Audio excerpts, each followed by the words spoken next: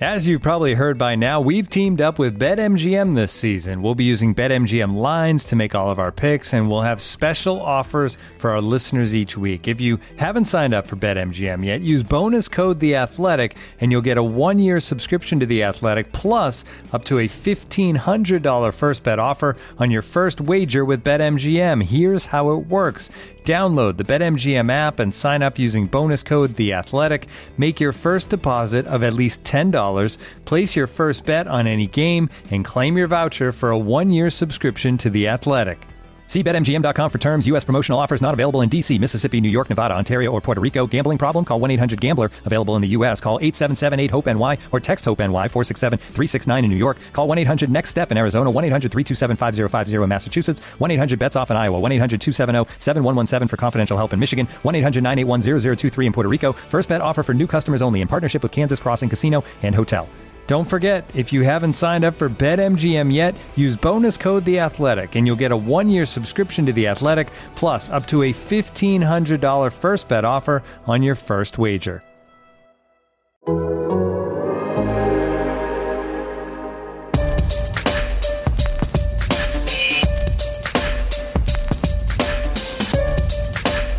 right, everybody working up. Everybody's working. With that, time's yours. Guys, I think somebody needs to shut a window. Maybe there's a leak somewhere. I don't know if there's a door that's open that shouldn't be, because it's getting a little drafty in here right now. Hello! Welcome to Time's Ours. We didn't have a show last week. The people were furious because we got to get those draft takes in right now. And we're going to do it. I'm Joshua Briscoe, Nate Taylor, Seth Kaiser. We're all here, baby. And we're going to finally get real into the nitty-gritty of the 2021 draft, because it's just around the corner, and another corner, and then one more corner, and it's almost here, one more corner. I already know the answer from Seth, because we talked about this on 8-10 last night, but I'm curious how you guys are feeling about the draft process overall right now, because, like, Nate, you just got a little vacation, a little family time. Took a little breather somewhere between Austin Blythe and that fullback signing, whose name I'm going to try to not remember on purpose, till Ned. Got a little time off. Seth doesn't really mess around with the draft until like mid-April, so Seth's cannonballing into the pool right now. Nate, I feel like you're taking the stairs, but you're walking in, and I feel like the waterlogged corpse floating at the surface, because I have been in this water for too long. My fingers are pruny, I am sunburnt, and I want to get out. Nah, just enjoy the sun, right? I mean, come on. The clouds have opened up. I feel rested. There's so many potential draft scenarios, and I'm here for it for about a week. And then I'm going to be really, really upset when the NFL makes me wait until midnight Friday. Not Thursday, kids. Friday for the Chiefs to probably pick at 31. But look, for the next week, I'm going to enjoy it. You're going to read all about it in The Athletic. The Beast is out. Yes. Shout out to our guy, Dan. Like, the Beast is out, so... You called him Dan, and that's not his name. Dane. Dane Brugler's Beast is up on The Athletic. We're back, baby. We are back. The show is here. Jodie Foster's going to wear number 1 because the number rule's opening up. I did say Foster on purpose. Yeah, all I can say is the Chiefs are picking 31. As of now, start the rumors. Aggregators, here we go. Chiefs probably moving up, guys. Oh no! Look, there are too many scenarios where, because of need, because of the talent pool, because of the prospects at a certain tackle position, I think the odds are in favor of the Chiefs being like, look, we got 8 picks. We got a future pick. Let's move up if somebody slides just a bit. So that's where I want to begin all of this. I would be slightly surprised if they stay at 31. Seth, I feel like I just got punched in the stomach, so you go now.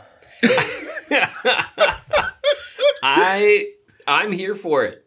I am a complete draft hypocrite in that I believe that it's a crapshoot, but I also say go up and get your guy.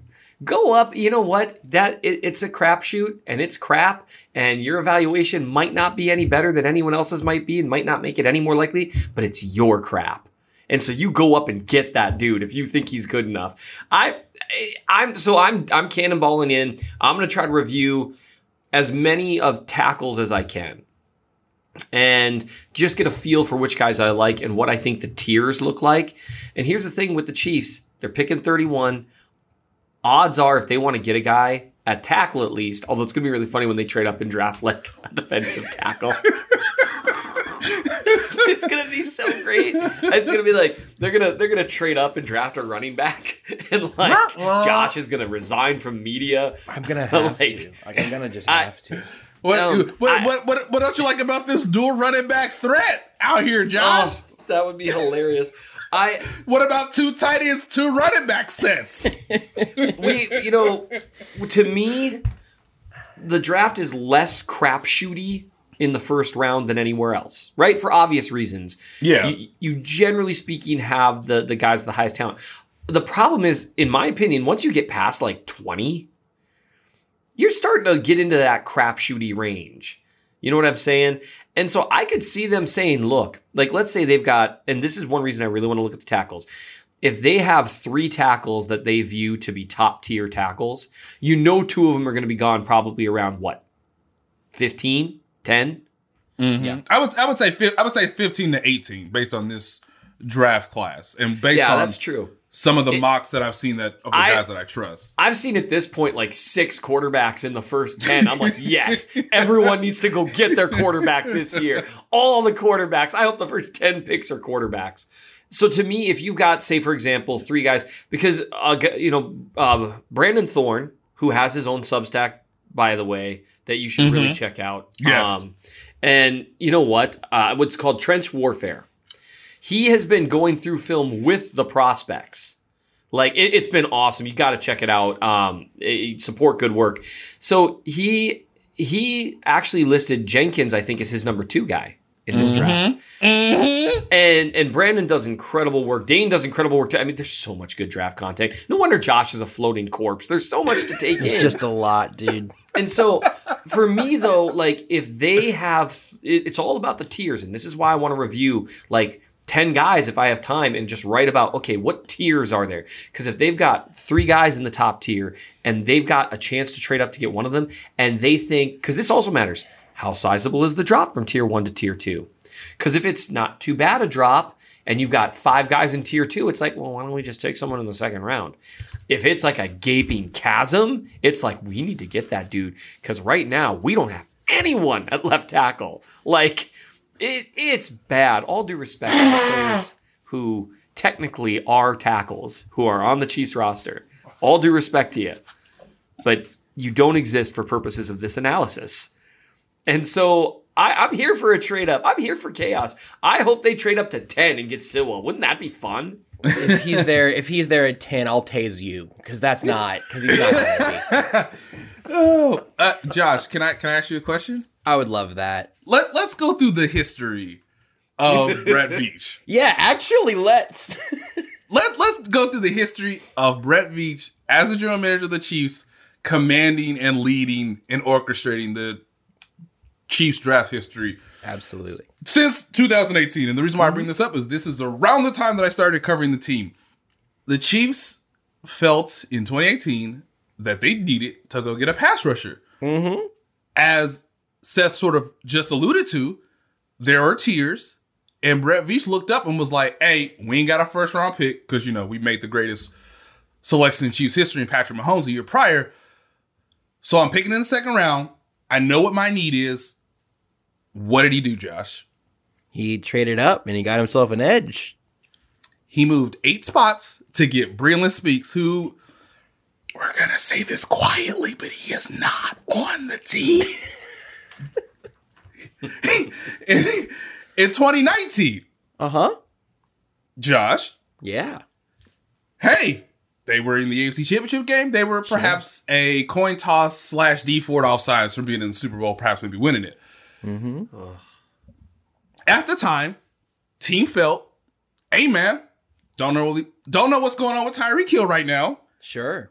And we should probably go get a safety, especially one to pair with Tyrann Mathieu. What'd they do, Josh?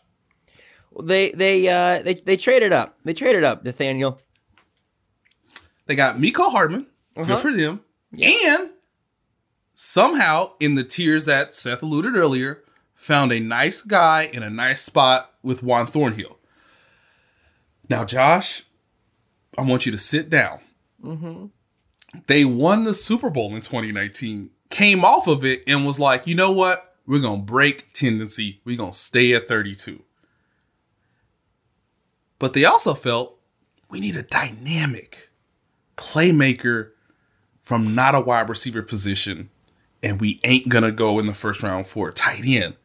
But I'm also, as Brett Veach and Andy Reid, going to text Patrick Mahomes and say, hey, dawg, who you thinking about right now as we get from 27 to 28 to 29? Oh, he texted me back.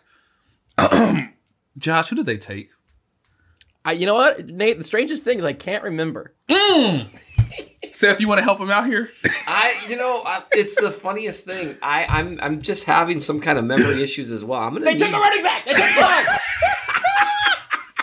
Yes, like we get it. So here's the thing, guys. Here's the thing. We all agree. Dane agrees. They need a tackle. Who is the most important employee in the Kansas City Chiefs organization, fellas? Who that person? I believe I know the answer to this one. Say it's Patrick Mahomes. Oh, Sit down, Seth. well, I was gonna say that. You're like the kid that yells out Jesus during Sunday school, and everyone knew that was the answer. It's not Andy Reid, kids. It ain't Brett Veach. It ain't Tim Terry. It ain't Ryan Poles. It ain't Travis Kelce. It ain't Tyreek Hill. What does Patrick Mahomes want? Somebody to protect his blind side. So, if there's somebody that they all agree with, it's kind of their obligation to try to move heaven and earth to go get that person. I agree with Mr. Thorne that Tevin Jenkins would be an amazing pairing for player, prospect, talent, need, the whole shebang. If you can't get him, who else is on the list? Go get that player. This concludes the history of the Chiefs under Brett Veach, Patrick Mahomes, and Andy Reid. I think the history lesson there is good. I think my argument against them trading up would focus on the players they moved up for, as we just discussed. What are we doing? Like, listen, if we're gonna have a little draft philosophy conversation, I don't know where you make the crapshoot line, where it is, where it goes from a science to an art or whatever. Because I mean, sometimes it's in the top 5. You lose your cutoff. Sometimes you lose your cutoff at 1-1. Sure. Sometimes maybe you feel confident you got the right guy at 31 or 32 or whatever. That's all fine. I would like for the Chiefs to have as many of these little investment vouchers. Call them lottery tickets isn't quite fair for a first or a second round pick, I don't think. But I'd like to get as many tickets as possible. And if they stay in their spot, maybe they don't need a safety next year because they took Jesse Bates instead of trading up for Breeland Speaks, which I believe is where the original pick actually went. They could have stayed put and taken DK Metcalf, right? And that's super revisionist. But what it definitely means is they could have stayed in those spots and gotten either Breeland Speaks or Jesse Bates, or either McCole Hardman or DK Metcalf. Like, those options only increase whenever you have more chances. And the idea of trading in chances to go get your guy, you're right that Brett Veach has done it. It's just also where his drafting has been, without question, the absolute worst. It's been the thing that he's been the worst at as the GM of the Chiefs. Like, I feel like that's fair. I don't feel like that's heretical. I just want to remind people, in 2018, Brett Veach selected Breeland Speaks, came on out to the podium and was like, guys, there was nobody left. Literally. And then he came out. Then he went back into the podium. He went back into the office. He came back out in a full hot dog suit and said, "We're trying to find whoever's responsible for this, for the fact that the Chiefs needed an edge real bad, and for the fact that this year they need a tackle real bad, and the fact that last year I guess they needed a running back real bad. I don't know, man. He's in charge of the whole team, not just the draft." Yeah, no. I completely agree with you, Josh. I just want to make people aware that if this ends up happening again in a couple weeks, we have a case as to why. We all agree that the need this year is much greater than the previous 3 years under the Brett Veach administration when it comes to the draft. So there are tendencies, there are sort of styles like you mentioned earlier, Josh, there's, what is art, what is science, what is your philosophy overall? How much does that change year to year based on the draft class and obviously the needs and whatnot? But I just, again, he came out in 2018 and was like, hey, man, that's the last dude we thought could be good. And then they put that player in a position that was not his natural one. They moved him to outside linebacker. It was a whole thing. And he never played his natural position in a Chiefs uniform. So you hope that doesn't happen in this draft. Seth, I know you're tweeting about Jamal Charles, but okay, go ahead. Hey, look, anytime someone talks about Jamal Charles, I'm going to start tweeting about Jamal Charles. You know this. Yeah, that's fair. And you secretly like this about me. Oh, I do. It's actually not a secret. That's true. This is I haven't written about Jamal Charles's greatness in like a year, and I'm starting to get itchy. Because I'm sorry, because I'm dragging us completely afield. CBS just tweeted about the yards per carry thing. He's still 5.38, and that was after a couple of years of kind of wandering throughout the NFL and all that. Still the best to ever do it. 5.38. He was the only. Ethan Douglas, one of our analytics friends, numbers guys. He always says run. And Eric Eager says the same thing. Jamal Charles was the only running back who ever mattered. Anyway, so to bring us back to the draft, because I could wax eloquent about Jamal Charles all day, and I will at another point. I will. Man, he was great, guys. He was so great. Anyway, I need a water bottle to spritz you with whenever Jamal Charles comes up. It wouldn't even work. You'd need a fire hose, my friend. So the thing with draft picks, and I tweeted out that I think this is a really important draft for Brett Veach. It is kind of funny to me because it's 3 drafts that he's had control of, right? And this idea that we're figuring out, how good the 2019-2020 draft is after a year or 2 years. It's funny to me to an extent, but whatever. I think for me, the biggest thing is because I view the draft as such a crapshoot that I tend to just shrug in terms of all of it, which probably isn't fair because it allows me to, what's the term? There's a term for this within a marriage, a methodology of arguing. It's called being a snapping turtle. I get to rah and whatever I think, and then I'm back in my shell of it's the draft. I don't really care, and let me just tell you, it's glorious. I do think that Brett Veach's drafting is inarguably, I wouldn't say it's the weakest thing he's done because he has grabbed enough contributors. I think the weakest work that he's done is, and you can fold this into the draft, is overpaying for guys he likes. And I think the worst that he's done that with has been veterans, not necessarily rookies. When we can talk about what Frank Clark has brought, and he's brought a lot of great things. We can talk about what Sammy Watkins brought. He brought a lot of great things. Both cases where one could make a pretty convincing argument that there was a significant overpay for that particular asset, if you want to refer to players like that. And in terms of, giving up draft picks and stuff, I think you kind of have to because it's a business move, right? So I think I'm agreeing with you in a roundabout way, Josh, in that I think Veach has shown the ability to find contributing players, but I do think that there has been a history of when we got to get this guy, at the very least overpaying, right? And so that's definitely concerning. All that said, go up and get him. Just do it. I think with the overpaying for the vets and maybe over moving and over drafting the players that he's fallen in love with, you can smush all those together, and I do think it paints I don't want to say a dire picture of Brett Veach as a GM or whatever, but it is the biggest weakness, I think, where you found 4th round contributors and guys off of practice squads and all that stuff, where he's been able to elevate lower seeming talent. But you got to get the big hits right, and I would rather just be able to, if you're saying you're throwing darts, I would rather have more darts to throw. And maybe some of the darts are at a bigger board or whatever to try to scale it to fit with a 1st round draft pick being more likely to succeed than a 7th, because that's still legit. There is something to the scouting process. But man, if they end up giving up significant assets to move up a few picks for a tackle. If it works, then no one's going to really be able to complain about it. If it doesn't work, as the other trade-ups have not worked, it will be a huge mark on the resume for Veach, because what that would do is it would be it would, in retrospect, at the time, whatever, look like kind of a panic move to fill a hole that they didn't fill pre-draft, to take a guy that had better work out, especially if it's a first and something else that you had to spend it to get up there. Yeah, and the issue here is, as we move forward and farther away from this draft, people are going to probably forget, and it's going to become a footnote, that look, they did try with Trent Williams. We've all acknowledged that.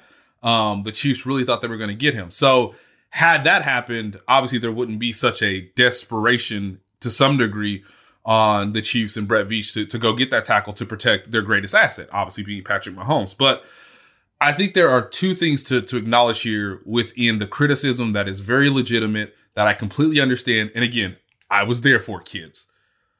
Part one is they got it right with Patrick Mahomes. And that just emboldens you to feel like you are capable in trusting your scouting process and your background work, knowing who the player is, that you can, make a gamble and have confidence that it's going to work out the majority of the time. Now, you can put anybody's trade-ups, acquisitions, transactions, on a board and kind of see where they rise and where they fall. But I do know that Patrick Mahomes and everything that went into it, which we obviously covered, I think, during Super Bowl week in The Athletic, that people can go back and read because it still has a lot of relevance as we go into this draft. That gives the entire front office the ability to say, okay, at the top tier talent, we know what we want to identify. And sure, we're comfortable at this point overpaying or using more capital than some teams would suggest to go get that player. They thought Sammy Watkins was going to be great for the offense. And honestly, they were right, even though they overpaid. Same thing for Tyrann Mathieu. I remember at the time, people were like, hey, Tyrann Mathieu, a cool player, dog, but how much? They were right. Frank Clark, for an entire month, kids, because that's all that really matters. I know that there are people who hate Frank Clark, but for 1 month, he got the most sacks in Chiefs postseason history off of 1 month, because they identified a talent that was better than Dee Ford and said, we're going to do everything in our power to do it. So it may not be a success in the totality of the deal, but they can always flash that shiny Super Bowl ring in your face. The second point, fellas, it comes down to the owner. And we need to say this over and over and over again. Clark Hunt, like Chiefs fans, got tired of doing the same old, and he has been willing to be more aggressive than his peers over the last 7 years, around the time that he obviously did everything he could to hire Andy Reid, because he thought Andy Reid was the best coach on the market at the time, given how downtroddenly god-awful, just a calamity the franchise was coming out of the 2012 season. So, yes, we like to say that the general manager, the head coach, they usually make these decisions. You can put them in a vacuum. You could take the vacuum apart, however you want to evaluate those two people in the organization and go from there. But we tend to forget the owner and what the owner is comfortable doing and what the owner equips the men who work under him to help make the franchise better. You don't move 17 picks up if Clark Hunt still loves Alex Smith enough to be like, Patrick Mahomes might be good, but like, let's see where this goes. And look, Clark Hunt believed in Andy Reid, which gave him trust in Brett Veach, and he has empowered both men to do more aggressive moves than in previous Chiefs decades combined. So, as much as you want to criticize Brett Veach, I think some of that has to be placed at the hands of Clark Hunt. It's an interesting thing talking about draft history, because I think we end up being a little bit myopic. And this isn't necessarily a defense or a criticism of Brett Veach, because I genuinely don't know. I haven't done the legwork. I'm half tempted to glance around a little bit. But it's kind of interesting if you go back and look at like the 2016 draft and the 2015 draft and the 2014 draft, the 2013 draft, and like start really looking at some stuff, you'll see a lot of misses and you'll see some hits, some great hits. And I think I think it's real easy when you follow one team to focus on those misses because we know their names, right? Like we don't really know the names of the misses on the Baltimore Ravens. Or right? the Cincinnati Bengals.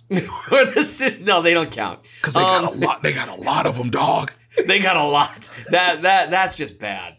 And so it's just interesting to me. Like, so for an example to me is like, I hear a lot of criticism about the Chiefs drafting Mecole Hardman, trading up for him. They could have had DK Metcalf. Absolutely.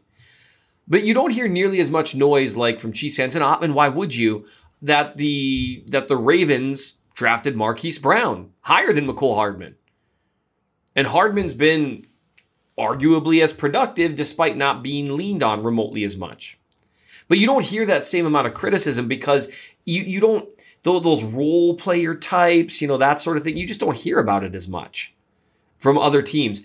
And so I find myself consistently back and forth where I ask myself, how much of an issue is it? But here's the problem. Anytime I start to ask myself that, I look at that 2018 draft and I'm like, whoo, we've got Derek Nottie and Dorian O'Daniel, and those are the wins of the draft, really. And that's not even really a win because Dorian O'Daniel was a 3rd round pick. And special teams player doesn't really do it there. Although, Josh, I think that just revisits our conversation from yesterday that got us all fired up about why he doesn't play more.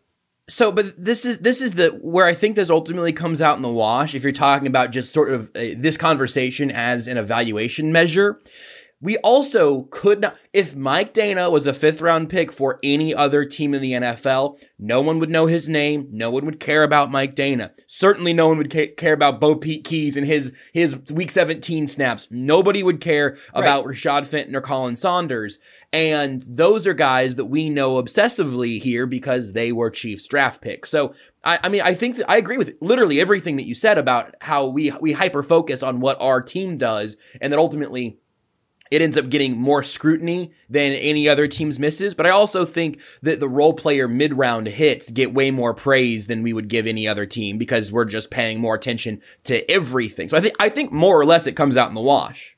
I would say that the attention to mid-round hits, though, is a deserved thing considering that the miss rate on those is so statistically high. So I think in a way there, I don't know if that washes out as much because I hear what you're saying.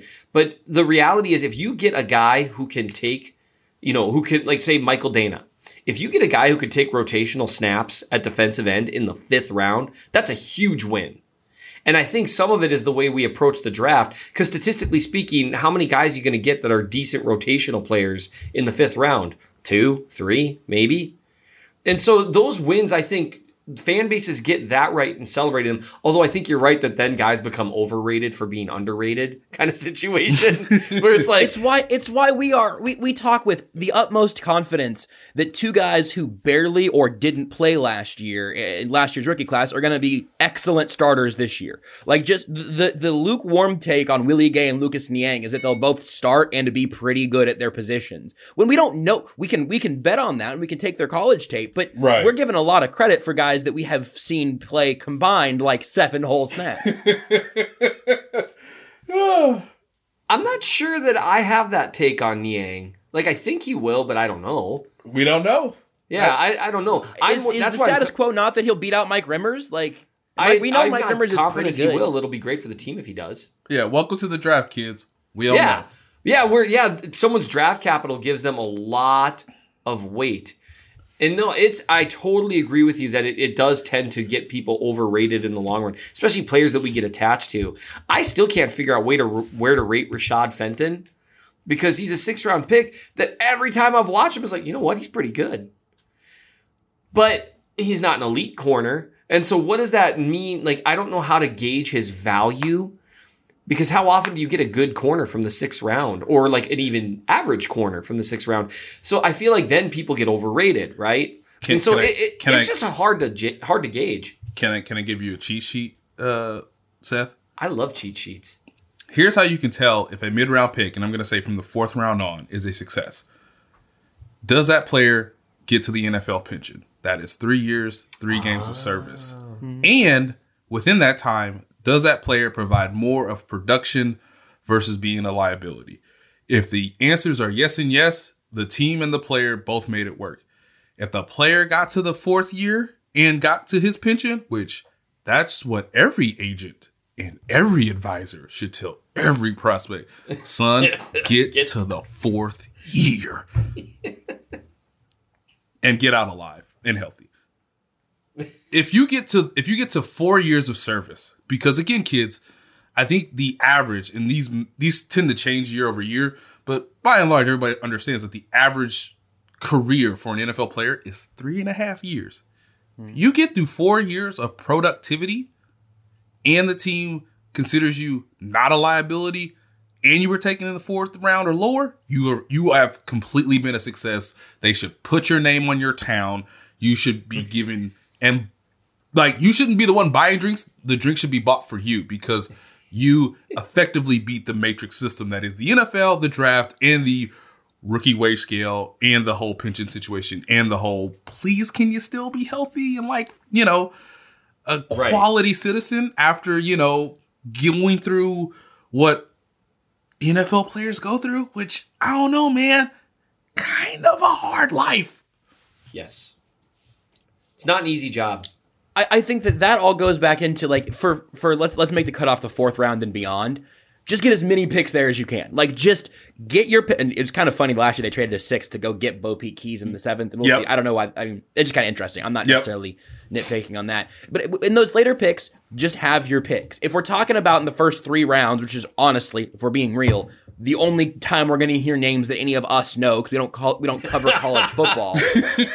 Like, that's why I made that list a couple of weeks ago. Like, it was like a month ago, actually, looking at the tweet right now. If you look at the guys the Chiefs have taken in the first 3 rounds throughout Veach's years, you get 3 disappointments, 2 role players, 2 starters, 2 TBD. And I'm not even saying that's worse than the NFL average. I'm guessing it's probably pretty close to the NFL average among all of those guys.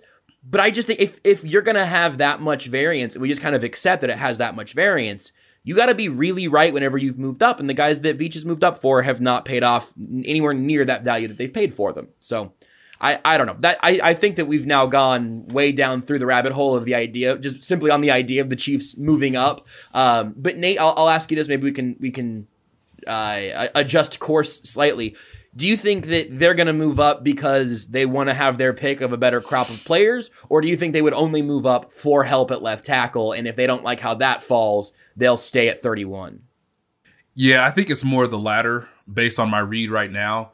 And again, got to think of the owner. What is the owner willing to do to go move up?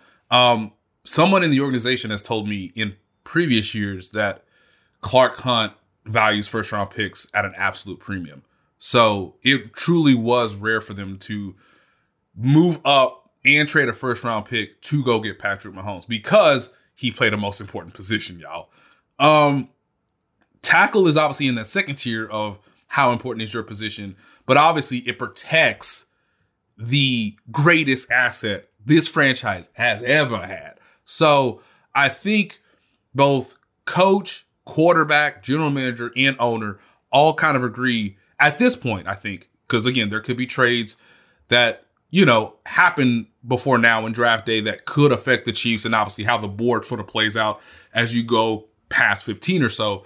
I think all 4 men agree that if we're going to move up, they should move up for a tackle. I don't think there's any other position, no matter how much you love a prospect in the first round that you've given a first round grade to, that, again, is Clark Hunt going to be willing to say it may take us giving up a future first to go get that player to move up? Because honestly, that's usually what happens when teams know how desperate you are for a position of need that is of importance.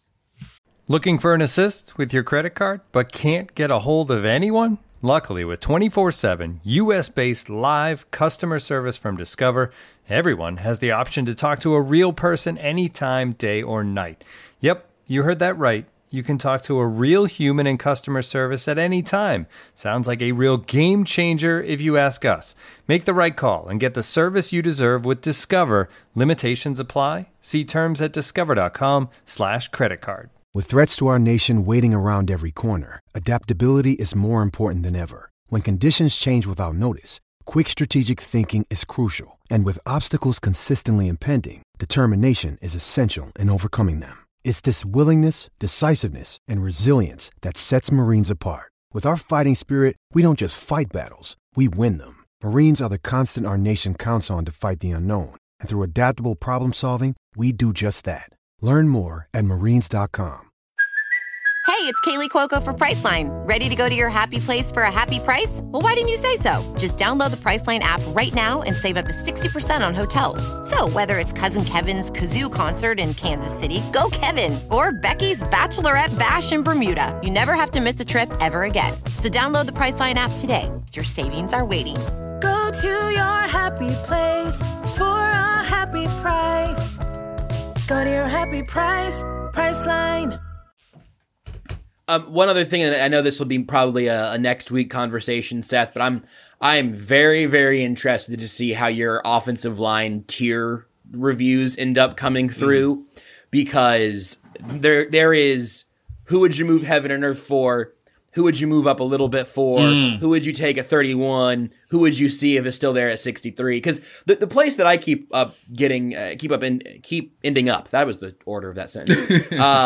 Is getting to 31 just by various mock draft engines. I've done a couple of mocks with people that have selected for the team that they cover, and I think those are really interesting because they, and obviously the Athletic has done that already. I think those are interesting because it's people who typically really know what that team is looking for. Right. And I keep getting to 31 and finding myself looking at that group of tackles that end up being there as being not all that far removed from who I would hope is still there at 63, and getting very enamored by the edges that I know Brett Veach is going to want, and a receiver or two, if they end up sliding, depending on how many tackles end up going, that would be great for the offense. So, Nate, where are you at right now then on the non-tackle side of things? And then Seth, you can take it from there. If you're saying if it's someone who isn't a tackle, if it's not a tackle at 31. Yeah, if they don't move up for a tackle, they don't like a tackle at 31. Yeah, so in that scenario, I would say who they truly believe is the best player available, I would sort of advise them that if it's not tackle, you should probably look on the other side of the football, which obviously leads us to a logical conclusion. And we even mentioned this like a month ago that, hey, kids, if there ain't no tackles there, edge is where it's at, y'all. And they've sort of shown their hand because they did bring in Melvin Ingram and say, hey, you want to play edge for us? We might play edge. We need that third pass rusher. Holy smoke, Jarran Reed just became open. Drop everything. Get on all the phone calls. So I would assume edge, but think about this. Okay, we kind of out of range at 31 for who the tackles may still be left.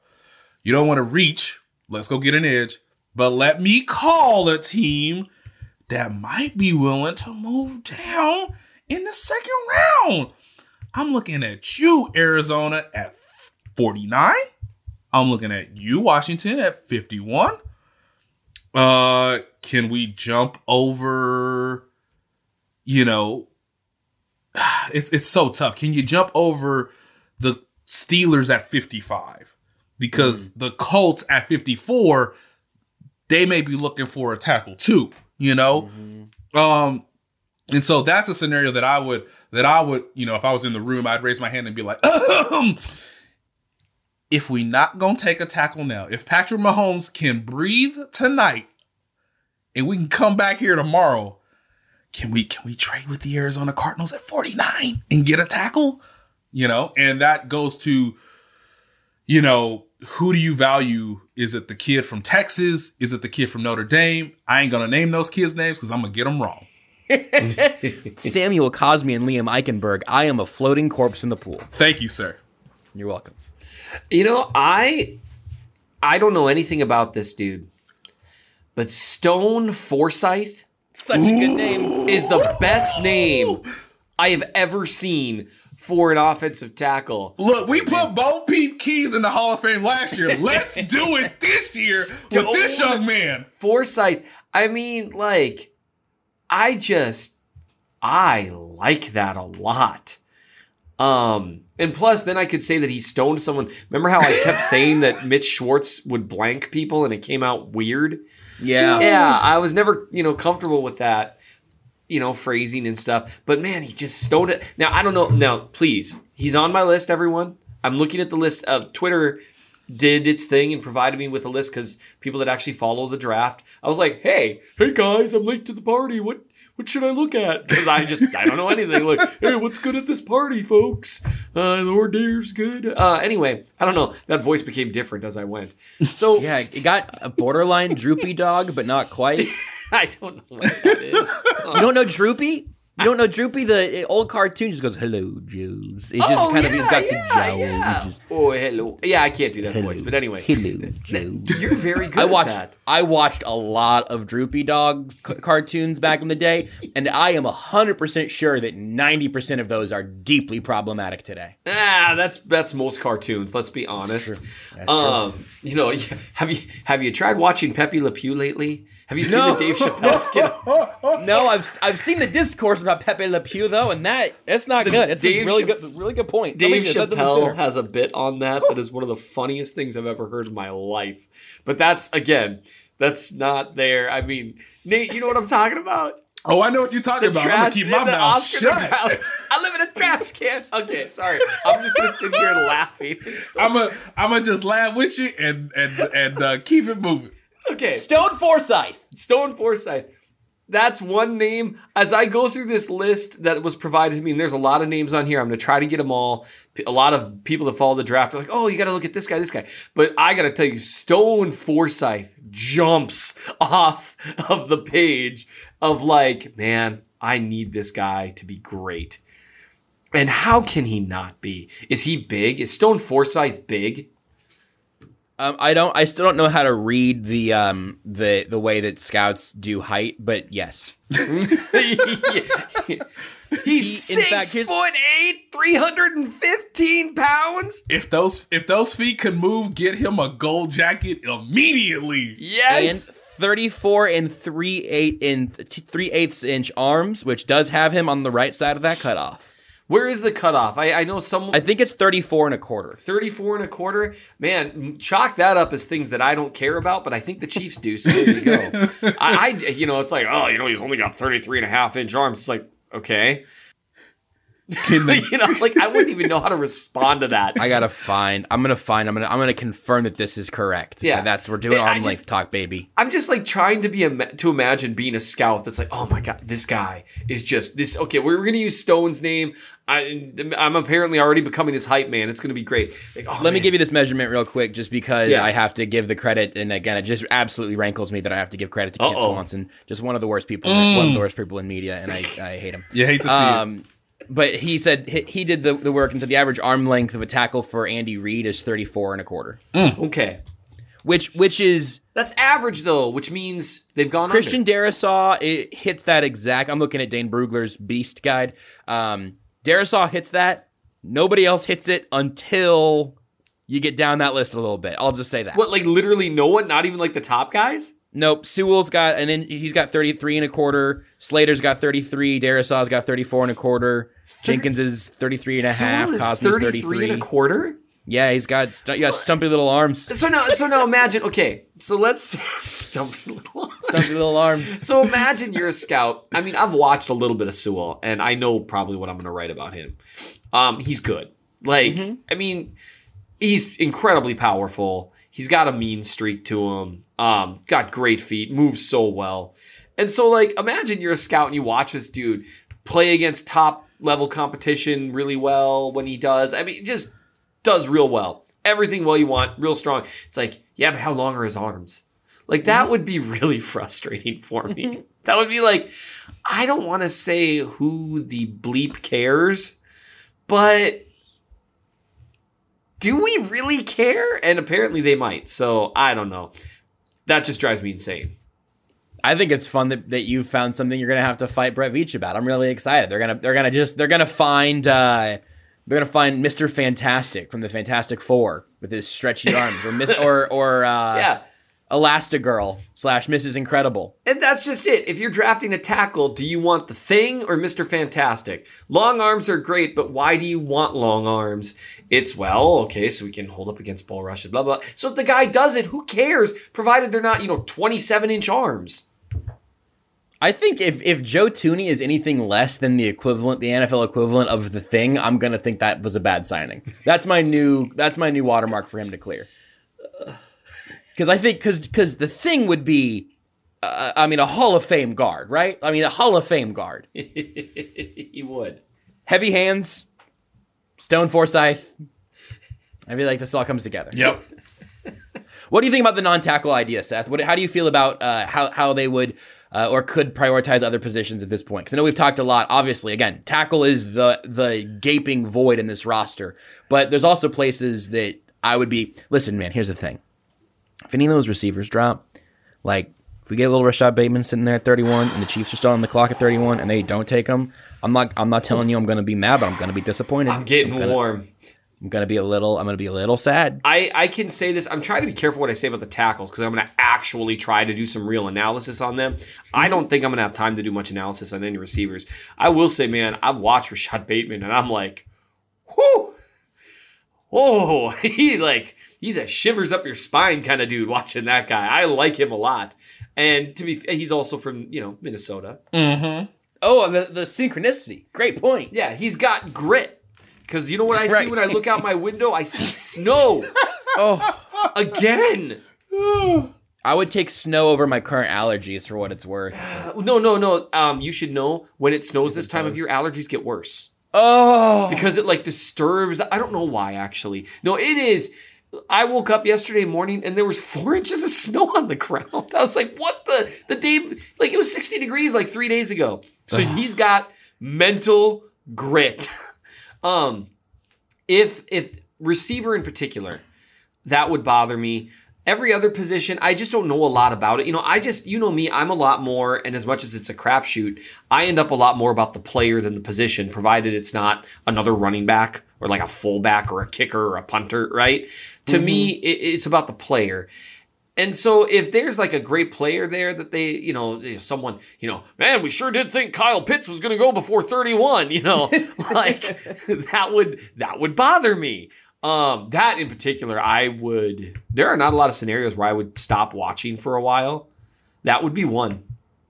But I would love to see them, if they don't go tackle, to me, the only way that I won't be bothered would be, let's say 6 tackles go and there's just nothing they can do about it. Right. And it would be an incredible reach. Or, like a Bateman or somehow Devonta Smith falls or whatever, right? Because GMs, you can just hear GMs trying to overthink Devonta Smith. You can just hear it happening. He's kind of small, might not make it. You can just hear it happening. That I would be okay with, especially an offensive weapon. Defensively, I'm pretty comfortable with where the Chiefs are at. And I just don't know anything about the edge rushers in this class other than people I trust saying, they haven't been super fired up about them. I think the one thing that I would add on the edge side of things is maybe trying to get back to a slightly healthier draft mindset, where if Jason Owe is there at 31, who's just a physical absolute monstrosity, just would be, but not necessarily in the Tano Passanio sense. He ran, I can't remember who it was. I heard somebody on was a guest on Mina Kimes' podcast and compared him to DK Metcalf, but he plays edge. That kind of absolute athletic freak. His 40 time was unbelievable. I don't necessarily need him to start day one from pick 31 to then hopping over Taco Charlton. Oh, it would be great if he did, but the Chiefs might need a Frank Clark replacement next year. They could certainly take another rotational piece immediately. But we're in this spot, I think, specifically because of tackle, where anybody who goes at 31 is going to be expected to immediately be a day one starter, and I'm not sure that's either fair or terribly healthy. Right. You make a good point about an unhealthy place to be in the draft, and I think that's what Fisher's, and you and I talked about this yesterday, right? That's what Fisher's injury did to them.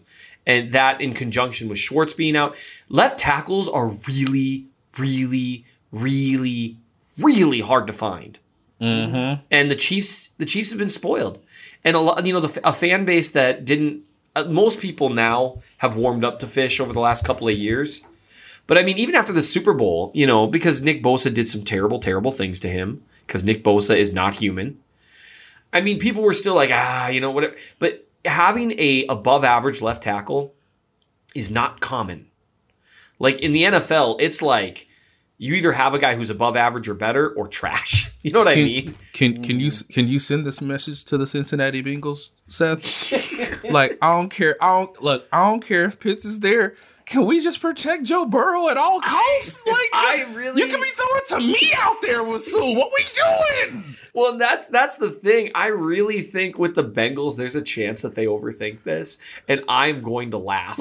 I'm going to laugh. Because the misfortune of others amuses me. Yeah. I don't know. Our good buddy Robert Mays wrote about this. Like, hey, the draft probably starts with you, Cincinnati. Congratulations on 2 years in a row. Just take the tackle. Just take the tackle. That's what's best for them. But I really want to run on other positions early. I want the Chiefs. Yeah, if you're the Chiefs, you want everybody to make dumb decisions. Yeah, if you're the Chiefs, you want it to be like 15 and like, wait, no one's taken a tackle yet? Like, okay, now we're in business. Yeah, it really is. Left tackles are just hard to come by. They're hard to find, and it's almost impossible to not be in that unhealthy position when left tackle is a need. I think that's why they swung so hard at Trent Williams, right? Because they know it's just hard to find left tackles.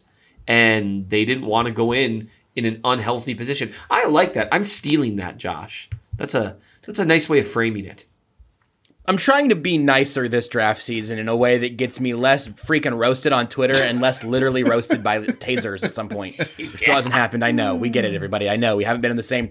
Seth and I haven't been in the same state for the last year. So we haven't. It's going to happen. It's been very unfortunate. But yes, it's on our schedules. We've been texting about it. Trying to talk Josh into letting me do like a gummy bear ghost pepper thing, which is apparently a terrible experience. Or the chip. And so far, his bloodlust has not been sated. So we'll see. What if I just let you punch me right in the face? Well, now, hold on.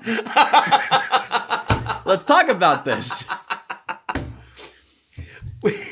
What if you let Nate and I both punch you? No, don't do that to me. See, that's it. Yeah, you know what? Yeah, if we want to change it to where Nate gets to punch me in the face, I'll let Nate punch me all day because Nate, I love you, man. Those hands, they're made for typing, and that heart is not made for striking. That's right. Do I have to be... Who's the guy on the coaching staff that sees something brewing on the sidelines and is like, am I Greg Lewis? I think I'm Greg Lewis. You might all be of a Greg sudden. Lewis now.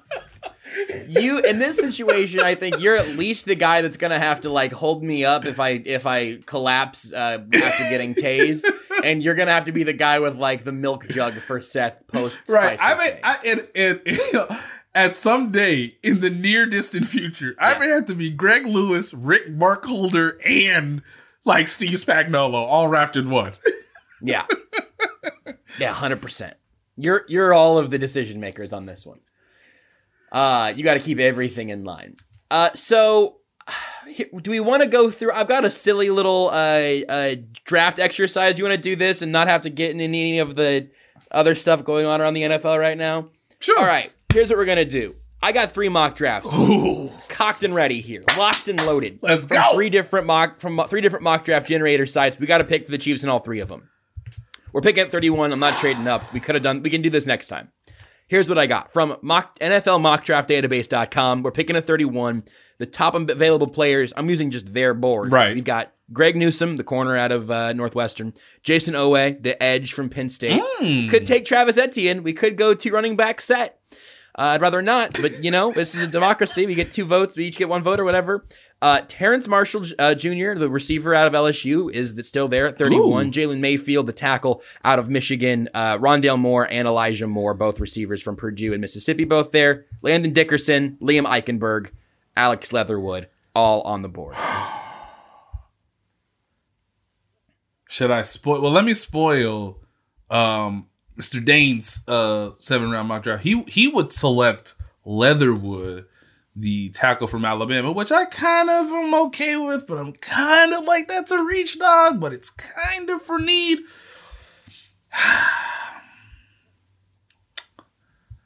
Of the people you have given us, I'm either thinking Marshall or Leatherwood. Without having reviewed the film of the two tackles, but knowing that they're both kind of, thought of as second round guys, yes. I'd probably go with the edge in that situation. I think, although that Landon's tough not to take. Yeah, I don't know, man. You're gonna hear me be lukewarm about a bunch of the tackles in this space. I did a mock ride, basically this board for a radio show I was doing, and I took Oweh because I think Brett Veach loves edges, and I think that this team's gonna keep adding edges. So, all right, Nate, you got outvoted. You took a receiver and got outvoted right there, by the way, which is just crazy, wild. I don't know why that happened, but it did. The PFF one has restarted. So let's go over to the draftnetwork.com's mock draft machine. Here is our board. We got the linebacker from Kentucky who we're not taking. Oweh is there. Dickerson is there. Caleb Farley, Eric Stokes, both corners are still there. Kadarius Toney is there, the receiver out of Florida. Samuel Cosme, the tackle from Texas, is there. Again, Terrace Marshall Jr., Nick Bolton, who we're not taking. Liam Eichenberg there. Dylan Redunz is there. I think he was probably on the other board as well. But I think this is sort of the part of the equation. This is the way that I've gotten as lukewarm on some of this stuff as I have. Right. If Tevin Jenkins is there, then cool. Then fine, let's do it. But if he's not, I don't feel incredibly strongly about the difference between Samuel Cosme and Liam Eichenberg or whatever. So I'll see what the draft board's looking like in 5 or 10 picks if I want to move back up then. Yeah, my recommendations here would be Cosme and guys. I think I know what to look for in wide receivers. Obviously, Seth has mentioned our friend up north. I love Toney.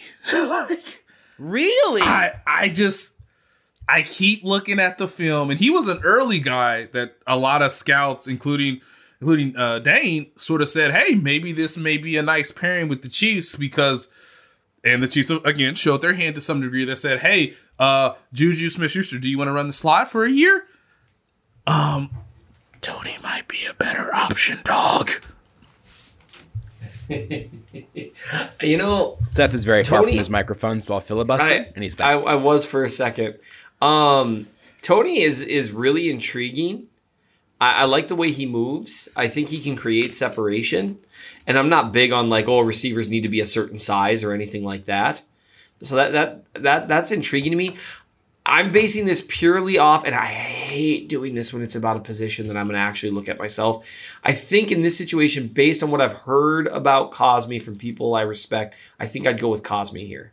I think it's going to be funniest if we get through without drafting a tackle throughout our mock. So I'm going to go ahead and I'm going to go with Nate. We're taking a receiver, baby. I think this time I would have taken Terrence Marshall, but I that's all right. All right, there we go. Hey, 4 wide sets, 5 wide sets. Who's covering Patrick Mahomes' backside? We'll figure that out later. We'll figure it out. We're going to draft a tight end at some point.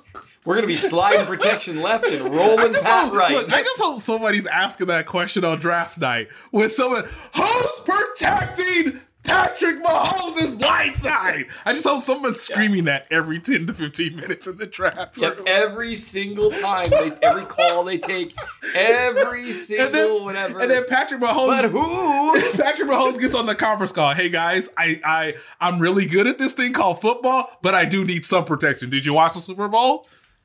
Yeah.